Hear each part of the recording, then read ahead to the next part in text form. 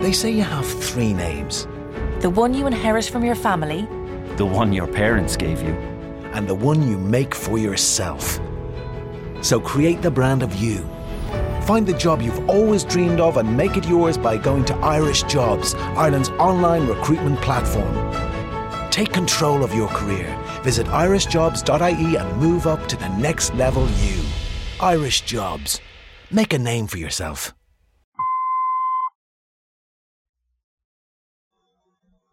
I'm Rod Serling. You're listening to The Zero Hour. Rest your eyes.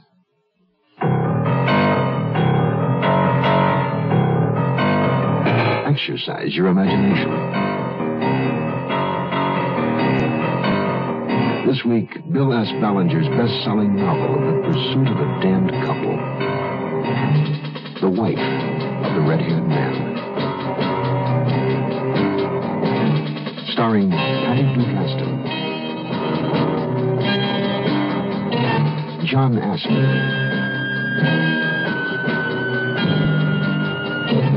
and Howard Duff.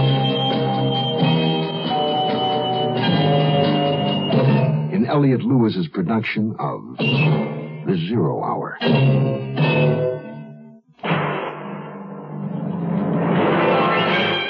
The Mutual Broadcasting System presents The Zero Hour. Sponsored in part by the makers of Quaker State Motor Oil and National Presto Industries. This is The Zero Hour on Mutual Radio.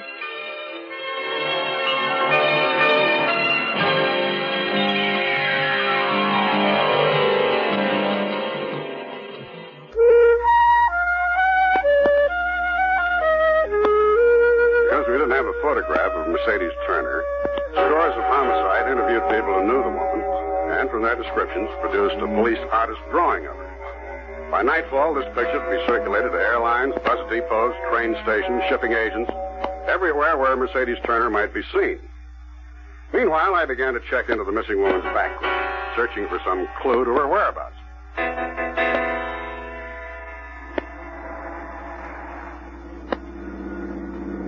Mercedes Turner's maiden name was Clinton. Her home had been in Mountain Forge, Connecticut. I drove up there. The police station was across the street from the railroad depot. I parked and went inside. As an out-of-state officer, I needed cooperation from the local police. Excuse me. I'm looking for Chief Novak. Speaking to him. You the officer called me from New York? Wiggins, that's right. Long did it take you? Less than 3 hours. Too close. We folks here feel about city cops. Well, I didn't realize I was in a popularity contest. Mercedes Turner, you said on the phone. Yes. You know her? Yeah. And she was a little girl. Name was Clinton before she was married. What was she like? Nice kid. Real pretty, lively, blonde hair, big blue eyes. Did you ever get in any trouble around here? Nope. Caution her once in a while against speeding a mite too fast. Lyman Clinton, her dad, gave her a little yellow car when she first went away to school. Drove it all over. Real fast sometimes. You know kids. Clintons are pretty well off. Don't worry where the next meal's coming from. Old family in these parts? Tolerable. 4 or 5 generations. Was Mercedes an only child? Yeah. Light of Lyman's eye. Mighty proud of her. Maybe a mite too proud. How's that? I sort of always figured he knew what was best. Nothing good enough for her, in Lyman's view, regardless what she wanted. You believe she shot her own husband? I don't know. What's your opinion? If she wanted to bad enough, she might have. Except one thing don't line up. What I know about Mercedes. What's that? Well, she was brung up proper. Knows right and wrong. And maybe she got mad in blazes. Even had good enough reason to shoot her husband. But if she did it, she'd take a medicine. She'd walk in and hand you the gun. Well, you'll see. You'll see what I mean when you meet her daddy.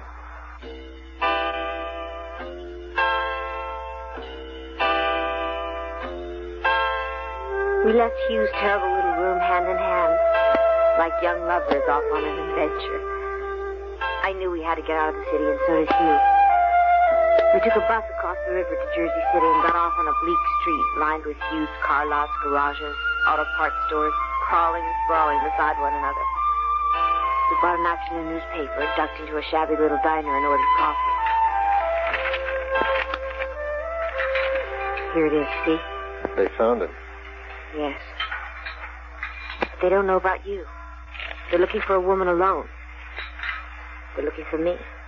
Mercy, after I left last night... I took every picture of myself I could find and Albert's gun and threw them away. Ah, that's good. Now, gotta get away from here. Where should we go? Anywhere. Doesn't matter. Just leave before they find out about me. Yes. I thought we'd buy a car. That's good. That's good. The police will expect you to take a plane or a bus or whatever. All right. Wait for me. I'll get a car. Be careful. Be very careful.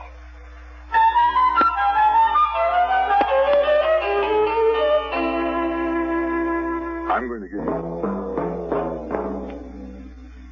Chief Novak and I had lunch, and then I called New York and talked to Scores. He got me all points bulletin out on Mercedes Turner with her description, and was in the tedious business of checking out everywhere she might have gone. Friends, neighbors, stores, everything. So far, he'd come up empty. The woman had simply disappeared. I was approaching the puzzle from the other direction, trying to find a connecting thread from her earlier days. Chief Novak drove me out to her father's house. A big old farmhouse set back from the road by a twisting gravel drive. Huge trees towered over the house like great leafy umbrellas.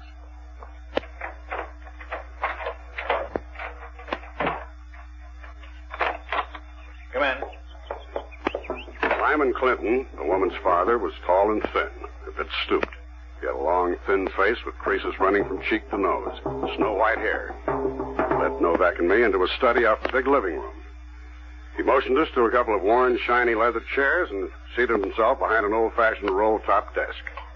It was a genteel, patrician background for a woman I was beginning to suspect of murder. Chief Novak says you want to talk about my daughter. That's right, Mr. Clinton. Now, before we get started, if I did know anything, I doubt I'd tell you. Furthermore, I'll never believe she shot Albert Turner. Did she have any reason to shoot him? None I know about. Anyone else want to shoot him? No. You hesitate. Just thinking. Would Mrs. Clinton have any information? Quite sure she wouldn't. Miss Clinton's gone now. Buried better than 5 years. I'm sorry, I didn't realize. When was the last time you saw your daughter? A couple of weeks ago. Dinner one night in the city. You see her often? My daughter and I are very close. Sometimes she comes up here, or else I go to New York. When did she marry Albert Turner? A little over a year ago. Do you have a picture of her? No. Not even a wedding picture? You heard me. I don't like pictures. Well, there's one over there. Mrs. Clinton? Yes. That's the exception. And if you had a picture of Mercedes, you wouldn't give it to me anyway, would you? Williams, I think maybe we better move along. Mm-hmm. All right. Thanks for your time, Mr. Clinton.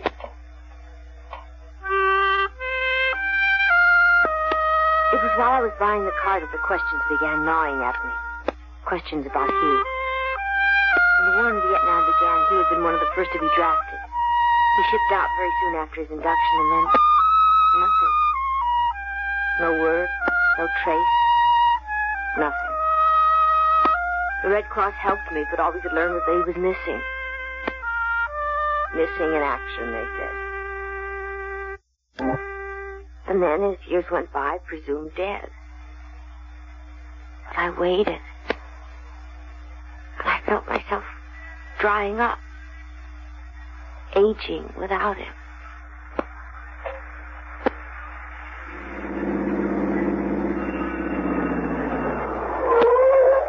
Is this the car? It's not bad. This is it. What name did you use? Mrs. Walter Brewer, Trenton, New Jersey. Slide over. I'll drive. Do you have a license?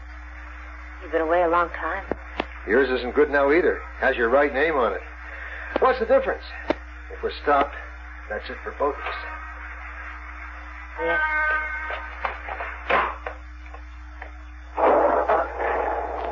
Nice to be driving for again. I didn't think it would happen.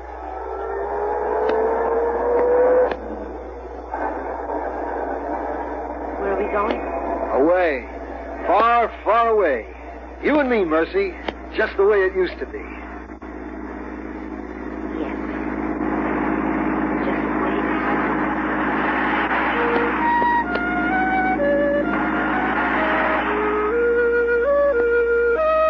After we left Mercedes Turner's father, Chief Novak had someone else he thought I should see. A woman, Clara Goldwater, who'd been close to Mercedes in high school. Clara was married now, wife of a foundry worker in Mountain Forge. I'll wait here. Their home was a squatting, shapeless bungalow in a shabby, genteel sort of neighborhood. You've seen a million places like it.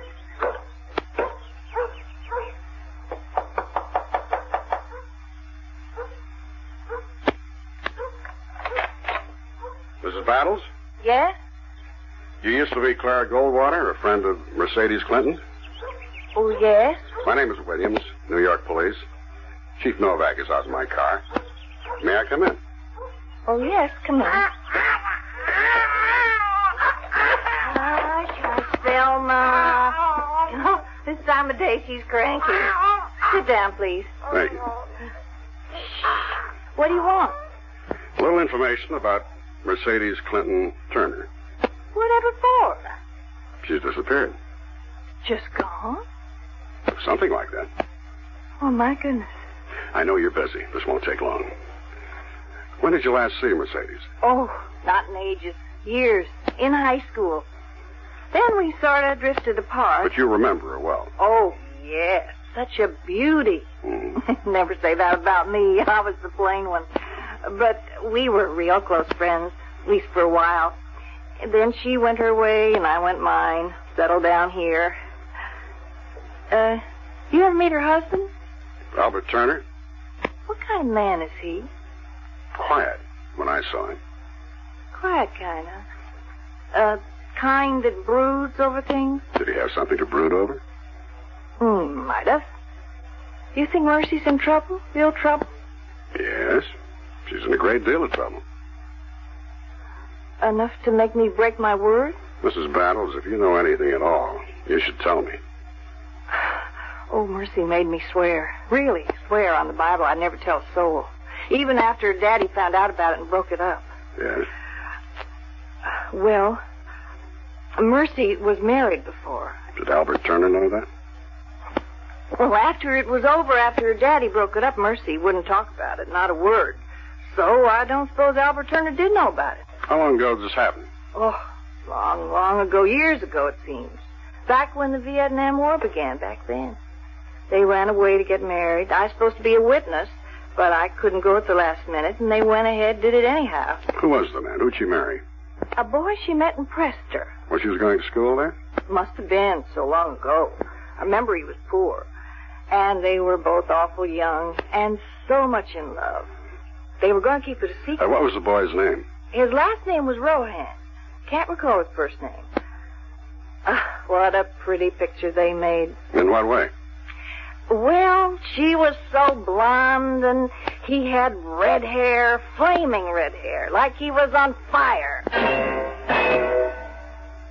This is Marvin Miller inviting you to be part of a historic event. On September 22nd, the Paramount plays again. The Paramount Theater of the Arts in Oakland has its benefit premiere, bringing together on one stage one name act after the other, featuring music, dance, and comedy.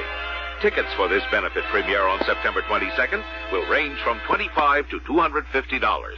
For reservations, phone 452-4167. That's the ticket.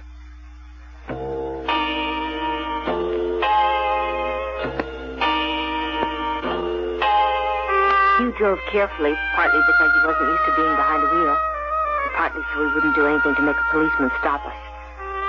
We drove south without even discussing why. I found myself staring at him. At the flaming red hair, the boyish face,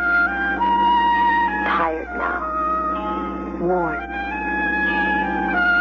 He must have felt me staring at him because he shifted in the seat to look at me. That's when I saw that he was still carrying the gun in his jacket pocket. Hugh? Yeah? Should you keep the gun? Shouldn't you get rid of it? No, I have to keep it. You'll see. See what? Well, if anything happens, if anyone tries to stop us, break us up now that we've found each other again, I may need to use it. Because there's nothing in this world can take you away from me again. Hey, remember Rehoboth Beach? Yes, of course I remember. That's where we're going. A second honeymoon, Mercy. Huh? It's winter. Will anything be open? We don't need more than a room. And the police won't look for us there. All the police are watching for right now is a single woman. They don't know about the car, or the jersey plates in the car, or about me. We're going to have our second honeymoon, Mercy.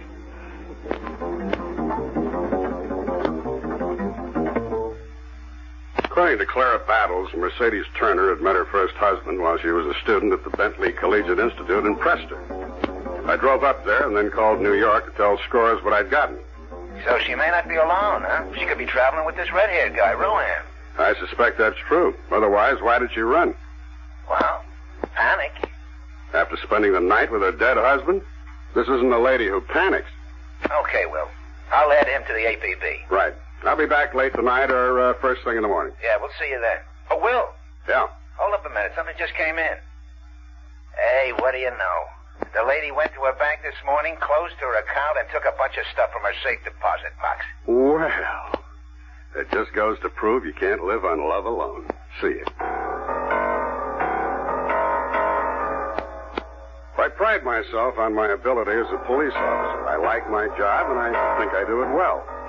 I've learned in the years I've been at it that a good cop gets a fix on a suspect, begins to empathize with the suspect, and pretty soon it's as though the person you're looking for was carrying a homing device. You begin to zero in on him. I began to get a feeling about the red-haired man. The Presto Town constable steered me to a place called the Snack Bar, where the Bentley girls hang out after classes. It's run by a nice old man, Clement Beatty. How long we been here? Oh, my, we've had the place for years. You recall a young fellow hung around here back before the war? His name was Rohan? A red-haired boy? That's him. Oh, yes. He was with us for about a school year. Worked here in the shop for me and the missus. Why'd you want to know? I'm trying to locate him. Where's his family live? Well, seems to me out west someplace, or Middle West, maybe. How'd he happen to work for you? Well, he was planning to go to Annixter College up in Royal. Came down here to see about a job. Mother and me leave a standing invitation, registrar's office up there for a deserving boy to help us out. Why was he so far from home? He wanted to be a doctor, and Annixter's one of the best pre-med schools in the country, Yeah. Do you recall a girl at Bentley about that time, Mercedes Clinton, pretty, with blonde hair? She was very close to you. Oh, yeah, sure. Was that her name, Mercedes? Oh, sure. Yeah, after Hugh closed the shop, the two of them used to sit back there and talk till all hours. Young kids in love. Yeah, I recall one night I was cleaning up in the kitchen, couldn't help overhearing them. They were making plans, for the future, how he was going to be a doctor. They were going to have a family. How did it all come out? Not very well, I'm afraid.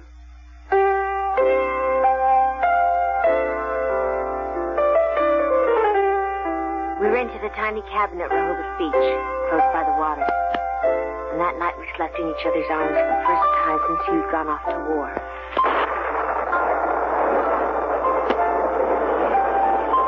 I was awakened later. I don't know what time it was.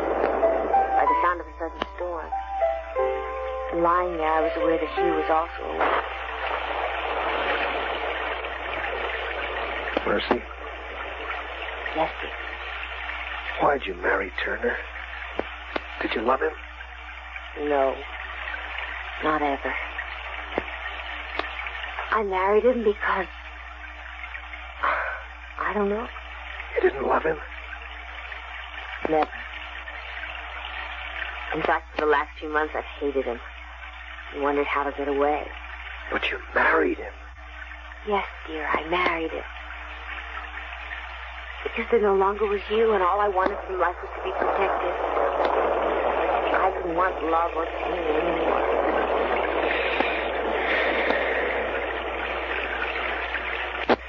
Mercy. Yes, dear. He was right, you know. Your husband was right.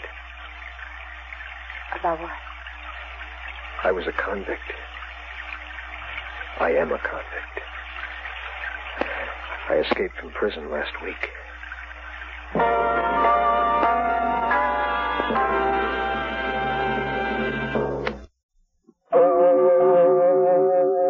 Tomorrow at this time, rest your eyes and listen here to this week's continuing study in suspense, The Wife of the Red-Haired Man. I'm Rod Serling. Today's episode brought to you in part by Quaker State and Presto. This is the Zero Hour on Mutual Radio.